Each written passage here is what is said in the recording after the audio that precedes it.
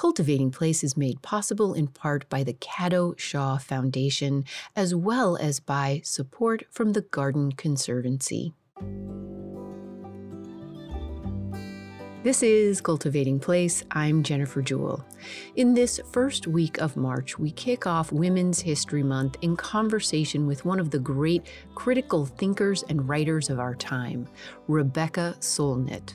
Self-described as a writer, historian, and activist, Rebecca's long bibliography epitomizes her wide-ranging humanitarian interests, from politics to cultural geography to environmentalism and an abiding love of the earth herself, to many feminist essays. All topics in her hands are revelations on our culture's many fault lines and the human actions and responses, from walking to reading to traveling with open minds, eyes, and hearts that might bridge these lines. While many of Rebecca's titles fall firmly under the purview of the concerns of Cultivating Place, it was her 2021 title, Orwell's Roses, that was the catalyst for my inviting her to be a guest on the program. That and a nudge from Maria Popova. Rebecca joined me virtually from her home in San Francisco, the life of which you can hear going on behind her. Rebecca, as a devoted reader of yours for a good bit of my adult life, welcome to Cultivating Place. I'm very glad to be here. I've introduced you in this very spare way. Rebecca, I would love to have you introduce yourself to listeners and, maybe include the idea of what plants mean to you or in what roles they are important in your life, and whether that's gardening or whatever it might be. I grew up in a bunch of different places before we settled in the Bay Area, and we lived in Novato, which was a terrible place culturally and a wonderful place naturally. I had a difficult family, and so the two refuges for me were the public library to the south and vast amounts of open space, more or less everything between our little cul-de-sac on the edge of town and Petaluma. So miles and miles of open space, which of course was classic California oak grassland and bits and pieces of other habitat, and just spent hours and hours roaming those landscapes, fascinated by them, trying to figure out how to be in them in deeper ways, reading about botany and native California and, kind of Little House on the Prairie, people really living on the land stuff. My parents were big city people, so they didn't really have any guidance to offer. But I was always kind of turning towards the natural world, open places then. And even before then, my first memories are when we lived for a year in Lima, Peru, the year I was 2. And I don't remember this, but we had a Quechua woman named Ophelia who was helping my mother, who would take me out and steal flowers for me, and then sort of hold me up in all my flossy foreignness as a kind of justification for taking the flowers. And that's only a story I know, but when we moved to Cincinnati, Ohio, from there, I became a flower thief myself with one of my brothers, for whom I think the thieving was more exciting. But for me, it was really about the flowers. And apparently we picked all the tulips off a black fraternity's lawn, which my mother understood could mean something rather untoward, so she made us come and apologize. This would have been me at 3 and 4. But I remember a huge rose. I remember watering tulips with a watering can by filling the flower with water, red tulips, sort of crystalline water, and this kind of almost hallucinogenically vivid sense of things. So the natural world was always really important to me. There's this kind of vivid source of epiphanies and pleasures and stimulations, as well as a kind of refuge. Yeah. Beautiful. And in those stories you just shared, I hear so many of the themes and motifs that run through your exploratory writing in so many ways. One question that I will ask before we get into a little more than that is, are you a gardener, Rebecca? I am in a not very impressive way. I live in San Francisco. I'm in charge of the little garden that our 4 unit building has, which is just kind of a C-shaped, or 3 strips of earth along the edge of the concrete slab the back steps come down onto. It's got a 6-foot fence around it, and neighbors 3-story buildings around it, so it doesn't get enough sun for really thriving vegetables and things like that. So I have a tragic lemon tree, a triumphant fig tree, a truly spectacular lemon verbena, a pretty good tree fern in the really shady place on the south side, but it gets, the shade from the fence, and salvias and other things going. And I'm really restless for a much better chance to garden and hope to move sometime in the next little while. And sort of top of the list is, bigger patch of dirt, more sun to get it going in, which Yeah. will probably just mean moving across the bay somewhere. Yeah. And, it's funny how people kind of qualify, like, not really much of a gardener, but then you just shared a beautiful garden image, a very full-bodied relationship with these plants and that little space, which is beautiful. When you go back in your own life and you think about your trajectory as a writer, as a historian, as an activist, and you look at how some of these passions that you shared from being a child in the places you were a child, which are varied from Novato to Peru to Cincinnati, and from there, maybe share a little bit more about how some of these passions deepened as your educational and your personal life progressed towards your what would become your professional and personal life. I mean, your writing is filled with who you are and where you are and what you are thinking about, and so I don't see them as separate. But maybe take us on that journey, because at this point you've been writing for decades. You have many, many, many books. You are a regular contributor to the New Yorker, the Guardian, the New York Times. And so, while I wish I could unpack every single book, Rebecca, let's stay focused on that arc. And then we're going to move into your most recent book, which is particularly compelling to me in this stage in my life, and that's Orwell's Roses. Thank you. Yeah, no, as a kid, I was just passionate about the natural world, about horses and animals and botanizing, stealing conquered grapes and pomegranates and things. There's a lot of theft in this narrative, isn't there? From, just the way kids poach things to eat Yeah. that probably were not going to be eaten by others, and just roaming. And somehow adolescence really turned me towards cities as the place I could escape to, the place I could form myself in. I started going into San Francisco for punk rock concerts and cultural things, and then I kind of ran off to Paris and then came back and moved into San Francisco.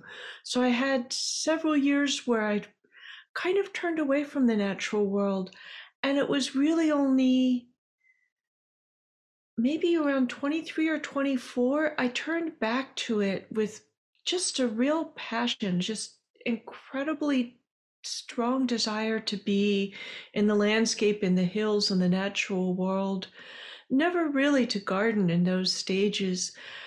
And I was working at a little art magazine, working around a lot of visual artists. I also wanted to know what it meant, how to think about it. And it was an exciting moment for a lot of site specific and land related art, people like Helen and Newton Harrison, a lot of landscape photographers who had become friends and parts of my life, including the Cahuilla indigenous artist Louis DeSoto, the photographer Richard Mizrak, the Water in the West project, eventually the photographer Mark Klett, who I've done 3 or 4 books with. And so I was looking for all these people to kind of help me think about, what are we looking at? What is our relationship to it? What can it be? How do we get there? Not just in sort of planting our physical selves on, sort of unpaved land, but how do we get there into a relationship with it? One wonderful early guide was the photographer Linda Connor, who talked Mm. about gender and landscape, and his work has been more about sacred places than natural places, as it's turned out, but who also has never really separated them. And of course, for a lot of cultures and a lot of times and places, the natural and the sacred aren't separate. And she's also been very compelled by indigenous cultures. And, and I also started volunteering for environmental organizations. I've been thinking about my involvement with climate action and thinking, in a way, I could trace it back to being with Rainforest Action Network when it was a very young organization, and I was a volunteer there around 1988. Mm. I remember talking about the rainforest as the lungs of the planet, and some businessmen at this little demonstration were out in downtown San Francisco saying, no, it's the oceans. And of course, it's both. And we now much better understand the Amazon is this great site of carbon sequestration. So I had this impulse to understand and protect it, as well as to just be in it. And those 3 things happened together. And then a huge other portion of that, if this isn't too much, Mm. is as an anti-nuclear activist, I started going to the Nevada test site deep in the southern Nevada desert, where the US and the UK have set off more than 1,000 nuclear bombs, and they were still testing them in the late 80s when I started.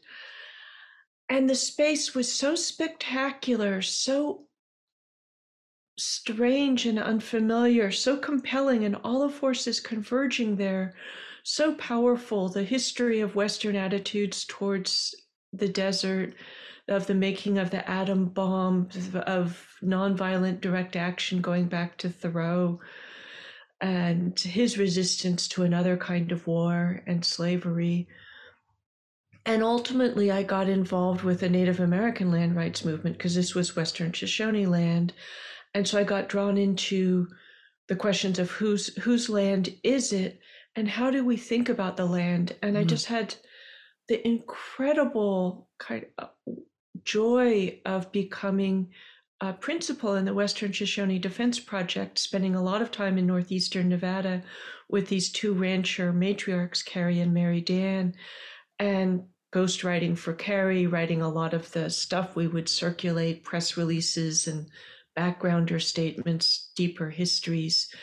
And they ran a bunch of cows, had a Mustang herd, raised a little bit of food. So it wasn't always the plant kingdom, but it was out there in the sagebrush ocean and the wonderful kind of sky islands of the ranges between the Mm-hmm. sage basins, and just this deep relationship that they had. Their grandmother remembered when white people came, and so they were really part of this deep continuity of relationship for place, and were really fighting for their right to be in their place, have jurisdiction over their place, not be pushed around by a government that had never stolen the place from them, as it happened, because it thought the desert was, as the New York Times adjectives always went in those days, empty, sterile, barren, useless.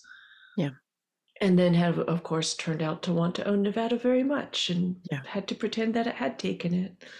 So a lot of those things were happening together, sort of environmentalism, the way visual artists were thinking about our relationships and representing them, and then just spending time in the places themselves. In Carrie and Mary Dan's place in Crescent Valley, Nevada.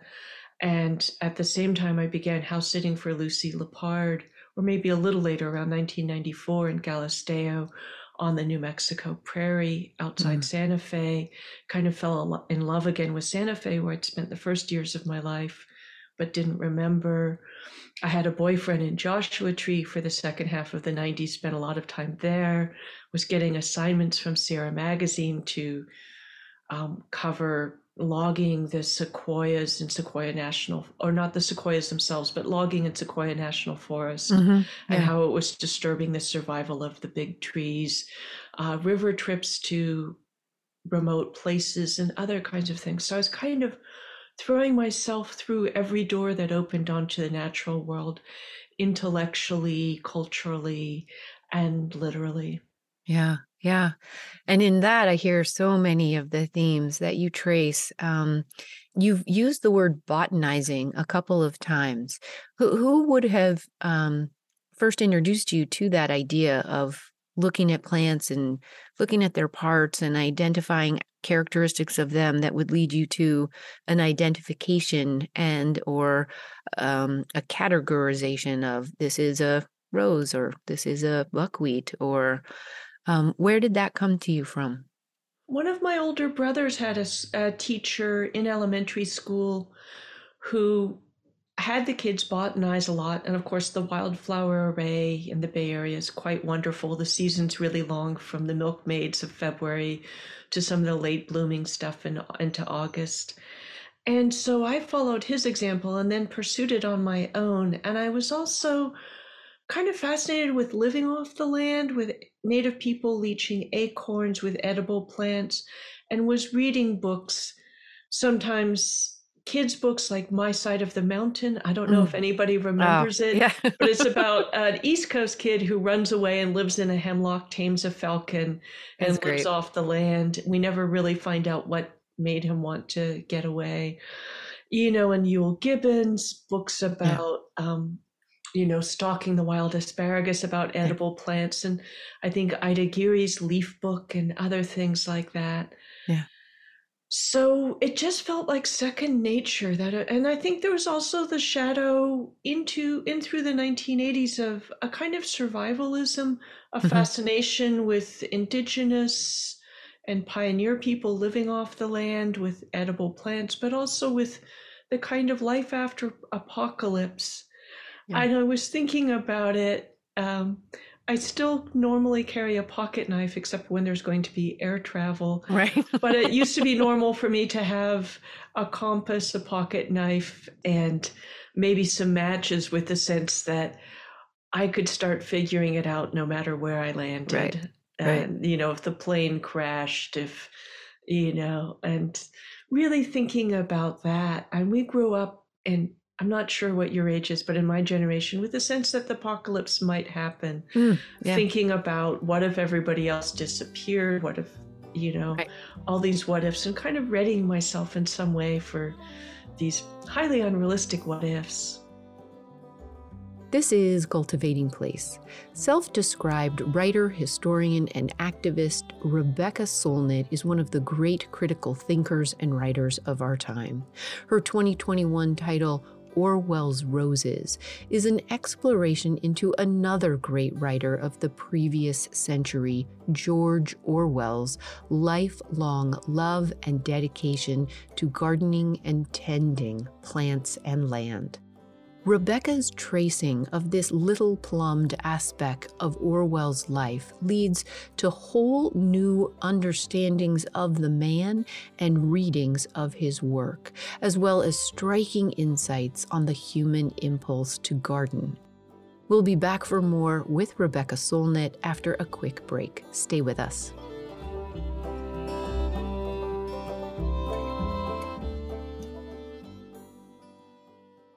Cultivating Place is made possible in part by the Caddo Shaw Foundation. The Caddo Shaw Foundation funds initiatives that empower women and help preserve the planet through the intersection of environmental advocacy, social justice, and creativity. Cultivating Place is also made possible through support from the Garden Conservancy. Each year, the Conservancy hosts national speaking tours, and in 2023, the Garden Conservancy's Spring National Speaking Tour features Dr. Sue Stuart-Smith, author of the best-selling book, The Well-Gardened Mind. Dr. Stuart-Smith will be speaking on March 1st at the Norton Museum of Art in West Palm Beach, Florida, discussing how psychology, mental health, and the natural world are all interconnected. This will be the first of 5 talks, including others in Massachusetts, New York, and California. For more information on the Spring National Speaking Tour or to purchase tickets for these talks around the well garden mind, please go to gardenconservancy.org/events. Hey, it's Jennifer. So I want to read you a few passages from Orwell's Roses. This first one from the very first chapter of the book, titled Day of the Dead. Rebecca is writing about the history and meaning of trees in general. Quote, "The oldest redwood in Muir Woods is 1,200 years old, so more than half of its time on Earth had passed before the first Europeans showed up in what they would call California. A tree planted tomorrow that lived as long would be standing in the 33rd century AD, and it would be short-lived compared to the bristle cones a few hundred miles east, which can live 5,000 years. Trees are an invitation to think about time and to travel in it the way they do, by standing still and reaching out and down. If war has an opposite, gardens might sometimes be it, and people have found a particular kind of peace in forests, meadows, parks, and gardens." End quote. I love that invitation as Rebecca sees it from trees, to stand still and reach out and down, deeper still. Keep gardening, gardeners.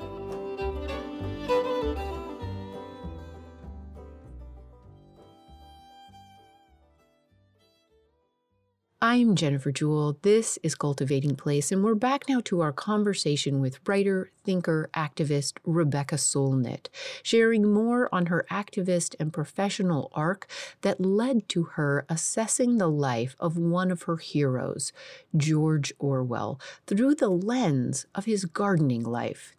Orwell's Roses is an incisive look back at the legacy of British colonialism, cultural, political, and environmental policy, and a celebration of gardening and loving the surface of the earth as acts of beauty, of resistance, and regeneration for the fight on behalf of the earth and our own best nature as humans. As we come back, Rebecca is describing the gardening and environmental lessons of both a nuclear test site in Nevada and Yosemite National Park in her life. The second book, called Savage Dreams, A Journey into the Hidden Wars of the American West, which came out in 1994, was really about 2 places primarily. The Nevada test site, where most people thought the nuclear wars we feared had not yet begun, even though they were going on at the rate of about a bomb a month for 40 years there. And Yosemite National Park, where people either thought it was virgin wilderness human beings first set foot in 1851, which a lot of the signage and stuff back in the early 90s said, or that there had been native people, but they'd somehow faded out in the 19th century. This awful photographer said with a little smirk once, after the 1870s, they didn't make Indians in Yosemite anymore. And so I was fascinated. And there's a wonderful book about gardens in the face of war. And a garden is in some ways the opposite of war. It's a kind of, we idealize it as a peaceful space. And so it was really a kind of a book about gardens and war. I say the test site taught me to write because I'd been writing in 3 different ways, and the complexity of what was present required that journalism, that criticism, and that more lyrical personal style to kind of break down the fences and become one style that could cover more ground. And I had just a hunch that there was something weird about Yosemite. There's a book about it by a guy named Lafayette Bunnell, who was the surgeon to the U.S. Army invading party that went into Yosemite to take away the native people and force them onto a reservation because they were interfering with maximum exploitation of the Sierra Nevada foothills during the gold rush. And there's this incredible moment on the shores of what's now called Lake Tenaya, where he tells the chief of one of the tribes there that his people would never live there again, but that's okay because we're going to name the lake after you. And the chief looks at him and says, it already has a name. And that little interaction said so much about colonialism, about the way white people came in and erased what was present with the sense it was a blank slate they could inscribe their own histories on. And of course, that happened to Yosemite. The Park Service managed it as virgin wilderness. John Muir begat this idea of virgin wilderness as a place apart, wrote Native people out of the story or disparaged them as dirty and primitive and backward and ignorant in various ways. But what they didn't recognize, which resulted in more than a century of mismanagement, is the reason the Yosemite they arrived in looked like a garden is because, at least in the valley it was, Native people had selectively harvested, had cultivated certain plants, and had set fires to keep it the open grassland with those beautiful black oaks that it should be. You suppress fire, you get tons of, you get the conditions for the terrible fires of the 21st century, huge amounts of buildup of undergrowth, and and incense cedars overtaking the valley. I did this project with Mark Klett and Byron Wolfe in the early 2000s, photographing Yosemite from the 19th century pictures, and we could see these landscape changes happen in so many interesting ways. But I was really interested in how the way we think about nature and landscape and place determines what we can and can't see. And so people couldn't see the nuclear wars, couldn't see the Indian wars, couldn't see they were both happening simultaneously in a much more dynamic and unsettled and unsettling world than people thought they lived in. And with the Native stuff, what was fascinating to me is you write Native people out of the picture and you create three catastrophes. The first is for Native Americans themselves being told you don't exist, you're invisible, you're written out of the story, you're not part of the conversation, is a form of cultural genocide that's utterly horrific. The second is for the white imagination, when it can only imagine culture as somehow hostile and destructive to nature, and nature as a place that has to be separate and apart. And the third is for the land management. If you don't acknowledge native hunting, native gathering, native cultivation of plants, native fire setting, you mismanage and misunderstand the landscape and create, damage the land's own health. And so those things were so much part of Savage Dreams, how culture shaped how we thought about all these things and created these pockets of invisibility and these cultural, political, and ecological catastrophes. Yeah. Yeah. And all of these themes come back again and again and again in your work. I mean, I think it is fair to say that you are known as a very wide-ranging writer and thinker and questioner and an imaginer. And your focus, I think, can be kind of distilled down, perhaps, and it is on your website, as focusing on feminism, Western and urban history, popular power, social change and insurrection, wandering and walking, hope and catastrophe. And every one of these is in Orwell's Roses. And so I would love to move to this most recent of your books and what brought you to it, and maybe what you saw in it from the beginning, but also that may have evolved over time. But let's just start with the catalyst that brought you to writing this book at the time that you began writing it and then ultimately completed it. Yeah, and it began with a conversation with one of my best friends, Sam Green, who's a filmmaker, who'd been talking for years about making a documentary about trees, which I'm happy to say he's now actually doing. And I'm also fascinated by trees. We would send bits and pieces of stuff back and forth by email, photographs, stories, facts. ideas, and I turned out to have a lot of tree lore. But we were hanging out at my place one time talking about this. He was talking about trees planted by notable people, and I said, "Oh, George Orwell planted a bunch of fruit trees in 1936," which I knew from this wonderful essay by Orwell called "A Good Word for the Vicar of Bray," which is actually about planting trees and how to paraphrase that essay. The planting of a tree, particularly a long-lived hardwood tree, may outlive anything else you do, good or bad. And so he sort of advocates for it. He talks about a yew tree, that the vicar, in the parish of Bray and another part of England. Then he talks about when he lived in Wallington and planted what he calls a job lot from Woolworths of fruit trees and rose bushes. And so Sam was very excited that Orwell had planted trees. I got on my laptop. We got on Google Earth, but of course, trees on aerial images just look like green blobs and could be anything. So I happened to be on book tour for another book that fall of 2017 and going from London to Cambridge. And I got off the train, took a taxi out to that cottage Orwell had lived at, thinking I was just having a little excursion to see if the fruit trees were still there for Sam. And it was a wonderful country expedition. First of all, the taxi driver knew exactly where I was going. He pulled up. The man who lived in the house was out front, and he said, "Oh, I'll just introduce you to Graham, a service your taxi driver doesn't necessarily usually perform." Graham, who Sam had written to, apologized for not responding to Sam's letter, invited me in. His partner, Dawn, was gardening in the lovely back garden.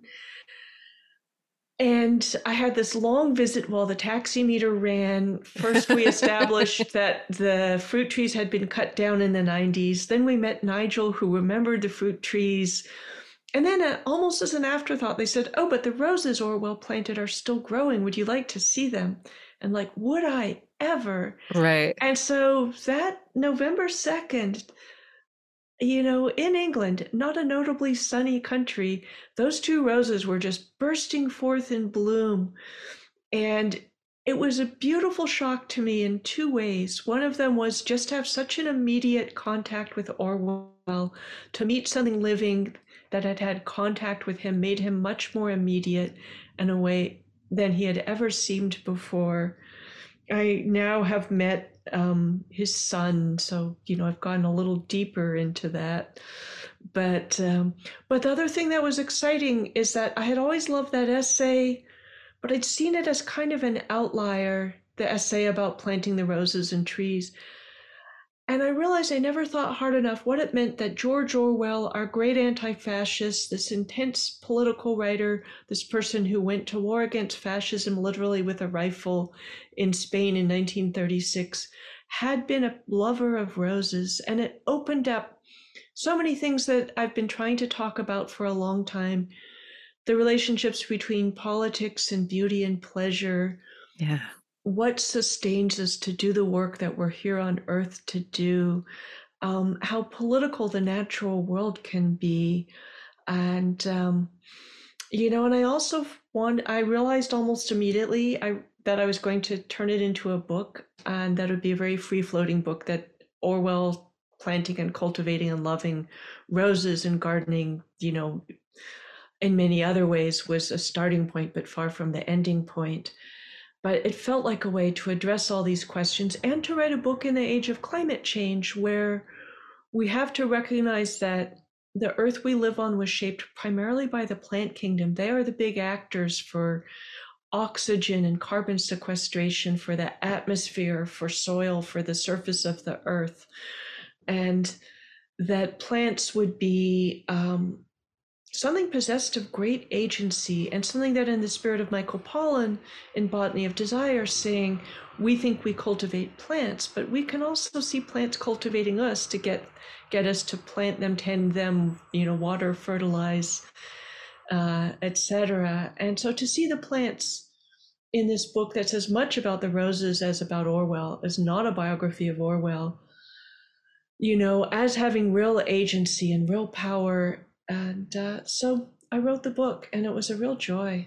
I can tell it was a real joy. It was a real joy to read and to really just sit with for some time in a very reflective way. And of course, mine is full of notes. There's you mention as you are going through the book that you had read this essay, A Good Word for the Vicar, much earlier, and you had noted it. And I think it's in this essay, am I right, that you have the credo? No, it's actually in Why I Write. Okay, okay. Will you read that credo for us? So, a decade after the essay about the Vicar of Bray, he wrote an essay called Why I Write that has this incredible passage that's been my credo for decades. He says, "Anyone who cares to examine my work will see that even when it is downright propaganda, it contains much that a full-time politician would consider irrelevant. I am not able and do not want completely to abandon the worldview that I acquired in childhood. So long as I remain alive and well, I shall continue to feel strongly about prose style, to love the surface of the earth, and to take a pleasure in solid objects and scraps of useless information. It is no use trying to suppress that side of myself. The job is to reconcile my ingrained likes and dislikes with essentially public, non-individual activities that this age forces upon all of us." And there's something about that loving the surface of the earth and solid objects that is just so satisfying to read, and especially to hear repeated across this book, where you go down this rabbit hole of this whole new way of looking at Orwell, and you use that as an access point to then trace what this means in both its most positive side and then its opposite negative side through a couple of different stories, through how gardens and plant cultivation can be as much a part of oppression and the lies that we tell ourselves, or totalitarianism, as they can be about what redeems us and what makes us our most liberated and free. And it's a beautiful tension that you follow through these different stories. Um, I would love to start with what you just talked about, this idea of beauty versus power, or beauty versus oppression, and how and why it kind of shifts in both of those, in these different settings of either oppression or liberation. One of the things that was really exciting about discovering the roses and then going back to reread Orwell, who I thought I knew very well because I'd read a lot of his essays, most of his books, but I hadn't read his letters and his garden diaries, was to find out that the general impression that has been given about Orwell as this very stern, austere, ascetic, pessimistic figure is completely inaccurate. He was a passionate gardener and he took a great deal of pleasure in things. And in his writing, he constantly defends the right to pleasure, to beauty, and to the privacy and freedom that lets you choose what those things might be for you. I arrived at the phrase bread and roses, which likewise I'd been hearing all my life and realized I Right. never fully understood what it meant. It was this radical statement, first by a woman campaigning for women's voting rights in 1911, and then picked up by the labor movement and many other people. It's an assertion that what human beings need is not only bread, which I might remind everyone, it's still part of the, wheat, part of the plant kingdom, but we need roses. And here roses stand in for beauty, pleasure, joy, nature, culture. And in that, they assert that human beings we're not just, mechanical beings who need food, clothing, shelter, basic material sustenance. We need these metaphysical things that feed our souls, our imaginations. We are something much bigger and more subtle than that, and we need the freedom to choose what it is. This is Cultivating Place. Writer, historian, activist Rebecca Solnit is one of the great thinkers and writers of our time. Her 2021 title, Orwell's Roses, is an exploration into George Orwell's lifelong love and dedication to gardening and tending to plants and land. Rebecca's tracing of this little plumbed aspect of his life leads to many striking insights on Orwell, on Orwell's works, and on what makes a life worth living. We'll be back for more after a break. Stay with us.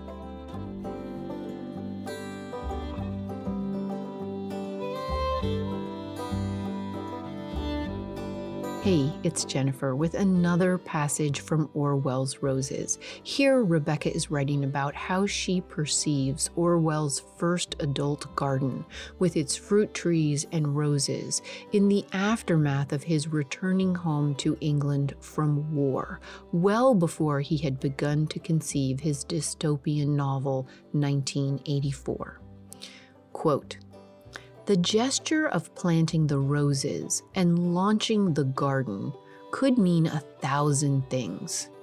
But for now, let it mean a collaboration with the world of and work of plants, the establishment and tending of a few more carbon-sequestering, oxygen-producing organisms, the desire to be agrarian, settled, to bet on a future in which the roses and trees would bloom for years, and the latter would bear fruit in decades to come, or even, as he wrote, a century hence.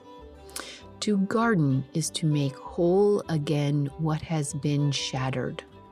The relationships in which you are both producer and consumer, in which you reap the bounty of the earth directly, in which you understand fully how something came into being.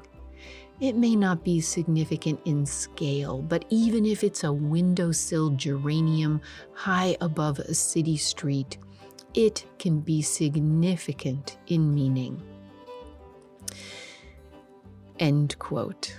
Rebecca goes on to say, Orwell was thinking about the future and how to contribute to it when he advocated for the planting of trees as perhaps the most long-lasting gesture most humans can make. Quote, "The man who planted those roses knew that to choose to be on the side of the plants also meant being on the side of the future." End quote.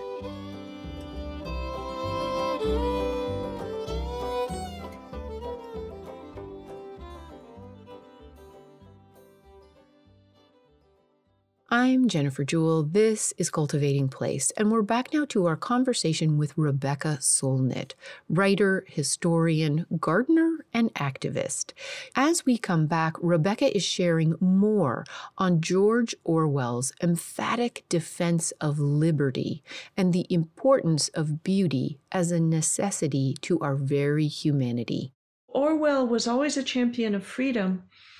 And there's always a question of what freedom is for. And so he's articulating that. And he's also pushing back against the austerity that is so much part of the left and often the culture at large, that everything that isn't bread is unnecessary, indulgent, decadent, bourgeois, irrelevant. There's this wonderful business of a woman writing a letter into the left-wing socialist magazine Tribune he wrote for, to just proclaim in what I think is one of the most magnificently funny statements of all times, that flowers are bourgeois. And she's thinking about flowers as decorative, which of course means she has no idea what flowers are, that flowering plants are the dominant,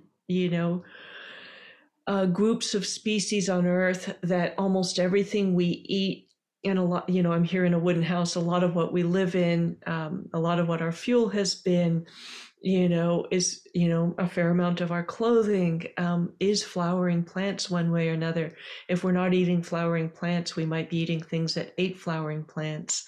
Only mushrooms, fungi, and things from the sea really remove them. Okay, and fern shoots, fiddleheads in spring, remove us from those kingdoms. And so Orwell is also a champion of this more complex version of human nature, of pleasure, of joy, of activities that don't produce these immediate results. And he's a passionate gardener. And some of it is when he moves to Wallington, he's terribly poor. And the cottage has a certain amount of land, and he borrows some more. He gets goats to milk, chickens for eggs to sell, and plants a lot of food. He's raising a fair amount of his own food. It was quite a shock to me to find George Orwell DIY back to the earth guy. Right. Exactly. He was a little And somebody homesteader. also who's a whole lot more like Henry David Thoreau, another great political writer and lover of the natural world, who also dies of tuberculosis in his mid-40s. The Thoreau who's a champion grower of melons and, makes Earthsay beans out at Walden. So all that was fascinating to me and really opened up who Orwell was in a completely fresh way.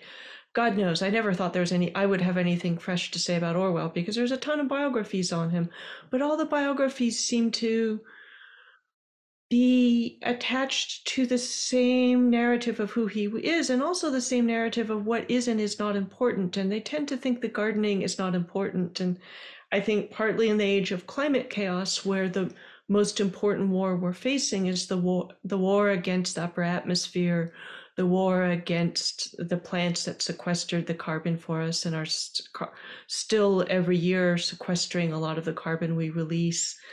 And so all this material emerged, and it was really exciting and really fun, and really let me grind a few of my own axes, because I do think we're in a very difficult era. We're all called upon to address the climate crisis.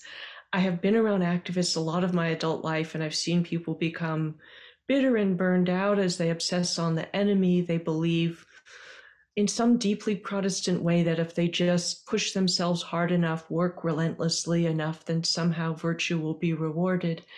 And so Orwell also felt like he was portraying a kind of sustainable activism. He wrote some of the most powerful things against totalitarianism, authoritarianism, propaganda, lies, ever. But he did it all while cultivating a garden.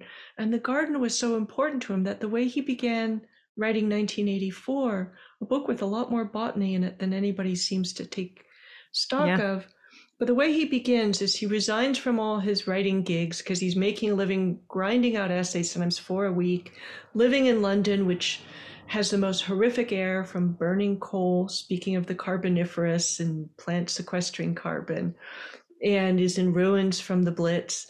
And he fulfills a life dream of his, which is to move to a remote island. He rents a farmhouse and a farm in the Hebrides, and he sets up gardening on a far larger scale than in Wallington. Brings his little son, adopted son, out. He's been widowed for a year. He's got TB. He's having lung hemorrhages. There's a lot of horrible stuff in his life, but he sort of begins over with joy, clears the deck from all the other writing assignments, but then he doesn't start writing 1984 in earnest. What he does is he throws himself wholeheartedly into the garden, into starting this new life, into gardening, fishing, trapping lobsters. And of course, there's also a food crisis. People are living off rations. The diet is very limited. And his biographers, and not all of them, but a number of them, one of them even calls it suicidal, because for them, living in London makes so much sense, and living remotely seems so wild. But of course, our writer with tuberculosis getting out of the constant coal smog of London, into a place where his kid can run free, is making a pretty good health decision probably, and also to have a really good diet, a food garden. But again, he plants roses, he plants flowers, he plants things for pleasure. Every garden he has includes flowers, and he, in his garden journals, documents the flowers. So he's always making room for pleasure.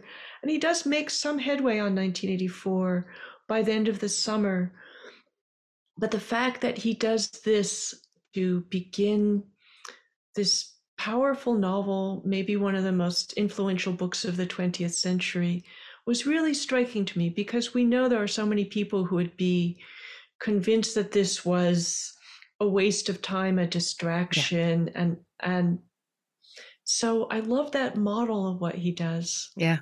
And I love the way you follow a line of how gardens or flowers are also used, not as the antidote to war, not as one of the quotes I think you say from him is that planting or being on the side of plants is this wonderful attribute. But you trace this other line, this opposing side of where the control over nature or the control of a garden is its own form of totalitarianism and oppression. And you do this through a couple of ways. Lemons that Stalin insisted he try and grow in a climate that was not hospitable to them, and then in how names were erased and taken from people, and people were erased, and plants were stolen and misused.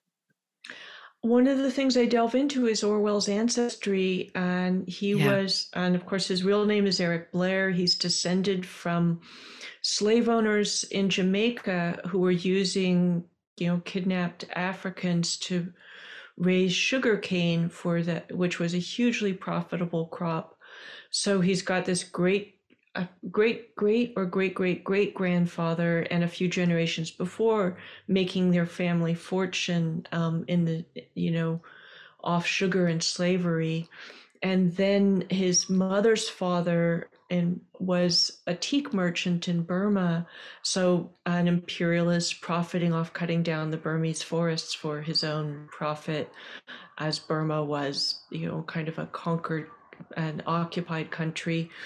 And then his Orwell's own father was an opium agent, which is essentially a drug dealer. He oversaw the growing of opium, which was, opium poppies, which farmers were forced and subjugated to produce this export crop rather than grow whatever they wanted to grow, live however they wanted to live, because England or Britain was using opium to foist upon the Chinese to address the trade imbalance, because China had so many things that Britain wanted. Britain had so few things that China wanted.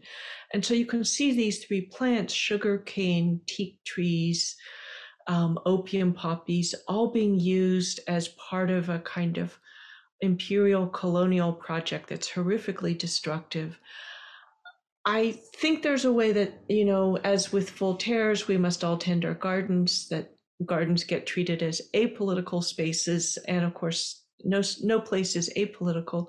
There's another way we treat all gardens as inherently virtuous and lovely. And isn't that nice?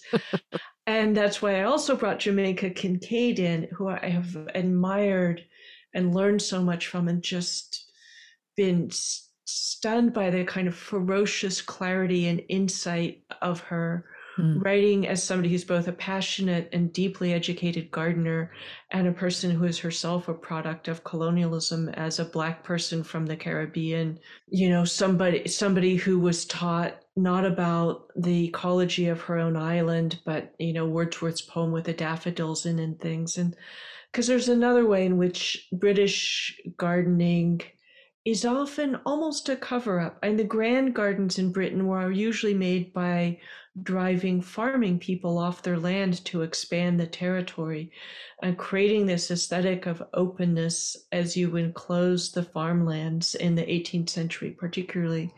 In my second book, Savage Dreams, and many other books I've written, I've gone back to this revolution in the 18th century. They say, was it Pope who said, Capability Brown leapt the fence and saw nature was a garden, of wanting not to create the kind of formal, geometrical, Platonic gardens of Versailles and the Renaissance garden, but to create these vast landscape gardens where you tried to do nature only better. And they are very beautiful, and they help shape our desire to have parks like Central Park. And there's many good things about them, but they're also often made by the economic violence of um, removing the independent peasantry, turning people into farm workers from independent farmers, removing them altogether with enclosure acts that happen again and again and again throughout the 18th and 19th century in England and Scotland. And, so seeing the violence in the garden is really important. And it was important to this book. Orwell is a pretty good anti imperialist, anti colonialist.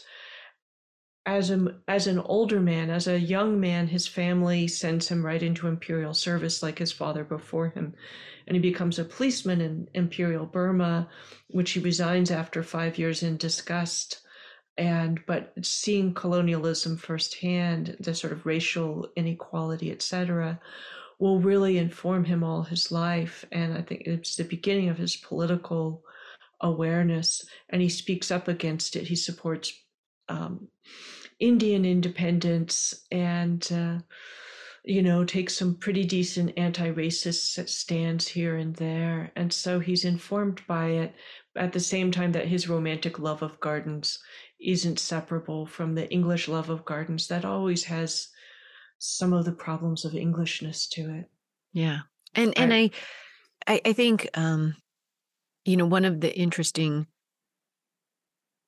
questions that you keep turning over throughout the book is embodied in this idea of how do we, and it's a direct quote from something in the book, how do we rearrange old assumptions and how do we grow forward knowing that this is what the history included. And while I'm just looking at the idea of that in the idea of gardening, I mean, we are also you are also talking about this on several different planes in the book. How do we rearrange and see more fully the idea of who is there and whose story needs to be told and whose voice wasn't included, but whose voice we could re-inject or reintroduce, and certainly keep in the conversation and decision making going forward. Um, and so the garden as a lens serves as sort of a symbolic illustration of all of these same other questions of how we as humans interact with the world around us and with one another, and how do we do that better without becoming totalitarian, like it's or self-righteous or yeah. inhumane. Yeah. Yeah, no, it's definitely there's a lot of always ethical questions with gardens, and for Orwell, I think his main interest, he doesn't have a real environmental conscience because he doesn't really see the environment as threatened rather than as essentially stable. Although in his book Coming Up for Air, he describes an adult man going back to the scenes of his childhood and finding that all the beautiful meadows and groves and ponds in which a happy childhood was spent have been developed and scraped away and things like that. So he has that sense of destruction, at least in that book. But it is these questions he raises apply to all the places in which we operate, the garden and the natural world, as well as the battlefront, the urban world, the indoor world. And that's something that I wanted to get at as I've been doing since that second book is Right. the natural world, or as a political space, whether we're dropping atom bombs on it or claiming it reflects our lovely culture. And I meant to throw in when I was talking a minute ago that Britain is just coming to terms with the fact that many of their grand country houses were built on money earned through slave owning. And this is something I've always been interested in. How do we see what's at the other end of the product? How do we see that Right. these incredibly beautiful, gracious looking, stately homes and gardens in the temperate zone are fueled by utter brutality and sort of forced labor, forced agriculture in this tropical and subtropical world? You know, this idea of making visible what is invisible, both what is truly beautiful and what is truly ugly, are lines in the book. And you could swap out at any point Americanness with the Englishness you're tracing with, our big houses are built on the backs of enslaved peoples or, erased or genocide attempted peoples. And you can exchange capitalism for totalitarianism in this story that you are tracing. When you come to the end of the book and there is you, Rebecca, having accomplished this really interesting feat of exploration around this other human that you admire and have just researched deeply. If you had to distill down, like, what did his garden teach you about Orwell? And then the inverse, what did his garden teach you about you and your garden or our world? And to take the second question first, dealing with Orwell and also with Barry Lopez, who Mhm. I was friends with and who died, was it a year ago or 2 years Two, ago? maybe. Yeah. 2 years ago. Yeah, because Barry lived on the banks of his beloved river in Southern Oregon, is why am I not living in the place I find most desirable and fulfilling? Because Orwell went and did it with the Isle of Jura for the last years of his life. But for Orwell, I think it validated something I wanted to tell everybody else. And he became really a sterling example that often to do the most important work we're here on earth to do, we also need to do things that sustain us, bring us joy, feed our souls, and that other people might be eager to condemn Yeah. as trivial, irrelevant, indulgent, Mhm. beside the point, etc. So seeing Orwell sustain himself, take care of himself in order to do this heroic labor, was really moving and profound and felt exemplary. He's not a perfect human being. He's very much of his time. I'm a little annoyed by people who want us to judge everybody for not having 2022 values when they didn't live in 2022 or anywhere close to it. But he's not a perfect human being, but he's a passionately idealistic human being, a passionately dedicated human being, a person who, while pretty significantly ill for a lot of his adult life, keeps getting back up to keep writing, keep gardening, Yeah. keep caring, keep engaging. And so he felt exemplary also of how do you live through a difficult time. And I think one of the really tricky things that I don't hear people always talk about, except sometimes in the cliches of self-care, is you can't become so obsessed with the enemy that it fills your imagination to the exclusion of everything else. If you want to build a better world, you have to practice it a little bit now. If you want people to be free, practicing being free might be important too. And then finally, I think just Bread and Roses has become a real touchstone for me. I loved seeing these women create this 3-word motto that insists on the complexity of human beings and our rights to pleasure, beauty, joy, nature, culture, leisure, in the face of movements then and now that so often give us these more utilitarian, transactional, reductive versions of human beings that I find so depressing. And I've been repelled and feel like my writing has always been against the kind of sitcom reduction of human beings where we're just selfish, risible um, people with nothing beyond our pursuing, comfort and ease and advancement in private life. But equally, this utilitarian thing where we're just machines to do our jobs, as is something I've rebelled against. And Bread and Roses gives you a real touchstone for that. Is there anything you would like to add about the importance of our plant friends, our gardens, our gardening impulse in this world as we go forward from here, Rebecca? I know we've probably gone over time, but there's one thing I don't think we touched on, or I said in passing, but what was striking for me is not only did I find in Orwell that I thought I knew, but had a lot of new aspects, but I found a 1984 when I Yeah. read it again, having met the Orwell the gardener, that was full of pleasure, beauty, joy, the life of the senses, and plants, and the golden country that Winston Smith dreams about, and then actually arrives in with his soon to be lover, Julia.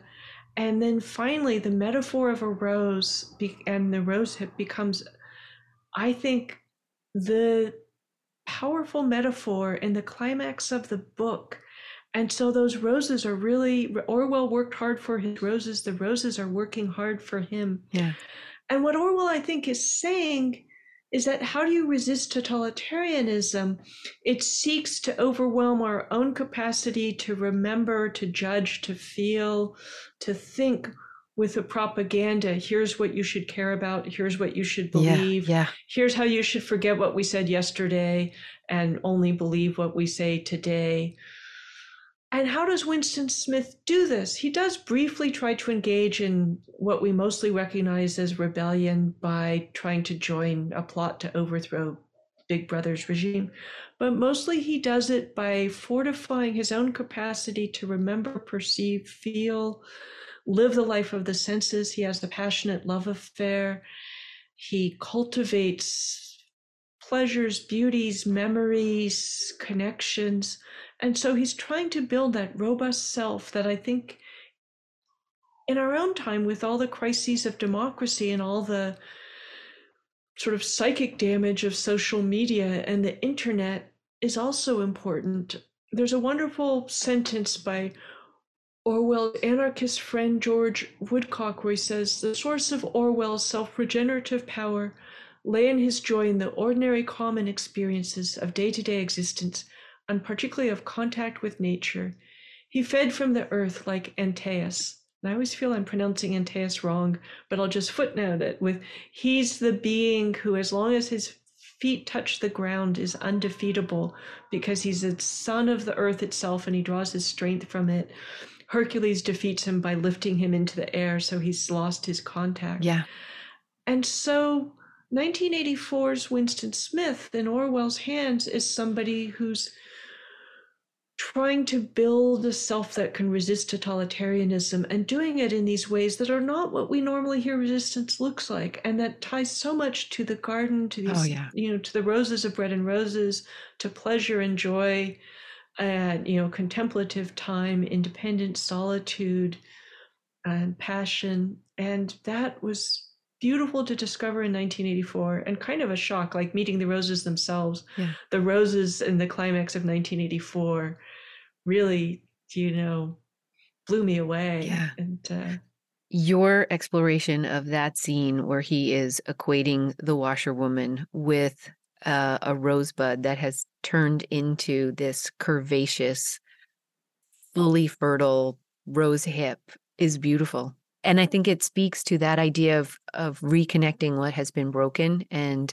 making visible the full circle of what's included in beauty.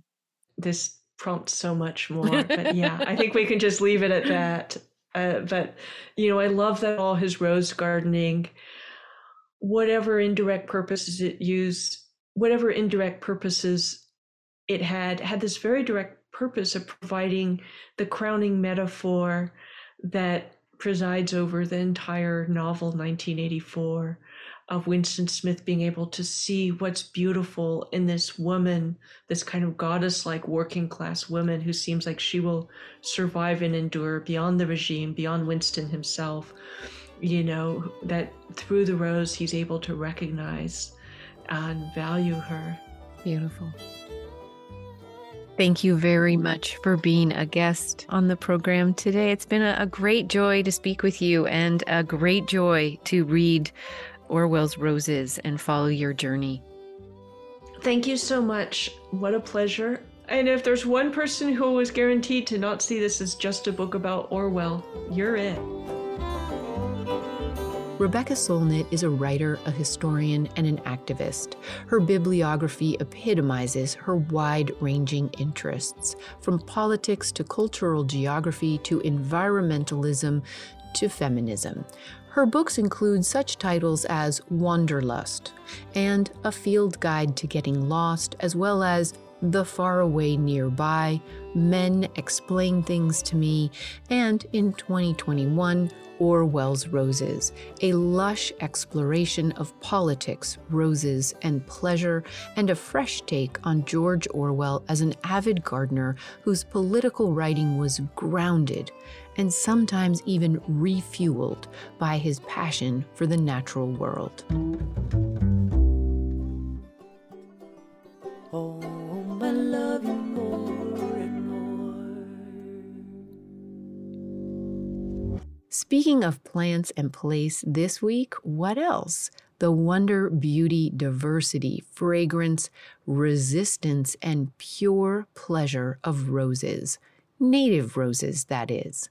March is not only Women's History Month, but also the general season for rose pruning, and a time when a vast selection of bare root roses will soon be available or shipping out to gardeners from our nurseries and catalogs.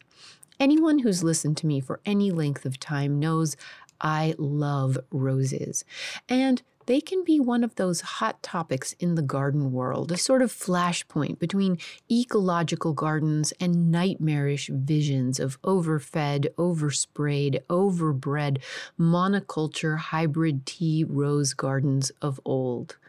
A very clear either-or conversation. But rose lovers need not despair. There is so much room for an and also conversation, including roses. We can have our roses and also our ecological function in the form of pollinator and bird food and excellent habitat. Organic old world, old garden roses, especially the single open flowering varieties, interplanted with native flowering herbaceous plants or shrubs, are one way to move your rose love in a more ecological direction, but so too are native shrub roses. The flowers might not hold up quite as long in a vase or an arrangement, but they make for fantastic hedges and additions to the back of borders or hedgerow-style plantings. Our native roses feature the sweetest little rosy faces, pink or red or palest pink to white in spring or intermittently into summer, and they have nice fresh green foliage which our native leafcutter bees love to use as protection for their babies. And our native roses often have fantastic and colorful edible and medicinal rose hips, ranging from bright red to orange to purple in the late summer and fall. Rosa, the namesake genus of the rose family, Rosaceae, same family as apples, by the way, is one of the fabulous plant kin whose members are almost everywhere we as humans are. And historically, they've often been carried with us as we move around the globe, although they're primarily native to temperate northern hemisphere regions. That said, there are more than a handful of native species and subspecies of wild rose in California, including Rosa californica, Rosa gymnocarpa, also known as the wood rose, Rosa nutkana, the Nootka rose, and Rosa spithamea, sometimes called the Sonoran rose or the ground rose, and finally Rosa woodsii, also known as the Mojave rose. In Benjamin Vogt's new ecological garden book, Prairie Up, he highlights the prairie wild rose, Rosa arkansana. In the Native Plant Primer for the Pacific Northwest, plants people Kristen Curran and Drew Merritt recommend both Rosa nutkana and Rosa woodsii. In my cousin's backyard garden in Charlottesville, Virginia, summer mornings are accented by the sound of native bumblebees, extravagantly enjoying her very manageable hedge of native Rosa virginiana. And in Ben Whitaker's review of North American roses for Mother Earth Gardener, he highlights the climbing prairie rose, Rosa sedagera, which is native from Quebec to Florida and westward to Missouri and Texas, as well as the swamp rose, Rosa palustris, native from Quebec to Florida and westward to Missouri. While the wild roses are quite adaptable to a wide variety of soils and are even remarkably drought adapted once established, they are also very vigorous growers when they're happy. So keep appropriate size and space in mind, or surrender yourself to the joys and jabs of significant annual rose pruning to keep them in check as needed for space, for neighborly etiquette, for fire prevention, etc. But if you do have the room, don't keep these beauties in check, and they will become robust rose thickets of bloom and hip, songbirds, bees, and butterflies, pretty much someone the whole year round. For good native roses for your area, seek suggestions from your local native plant society, botanic garden, rose society, or independent native plant nursery, and turn your rose love into habitat love too.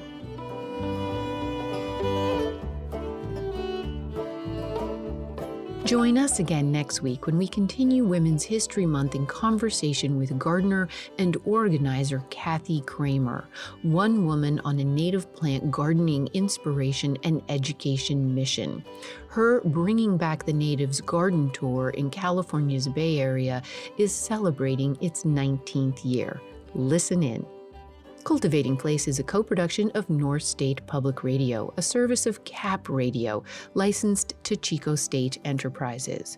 Cultivating Place is made possible in part by listeners just like you through the support button at the top right-hand corner of every page at cultivatingplace.com.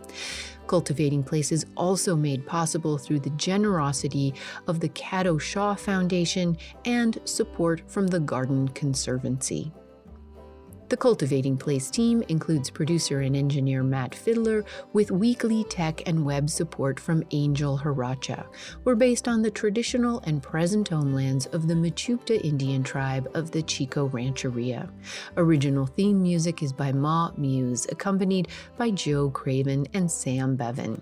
Cultivating Place is distributed nationally by PRX, Public Radio Exchange. Until next week, enjoy the cultivation of your place. I'm Jennifer Jewell.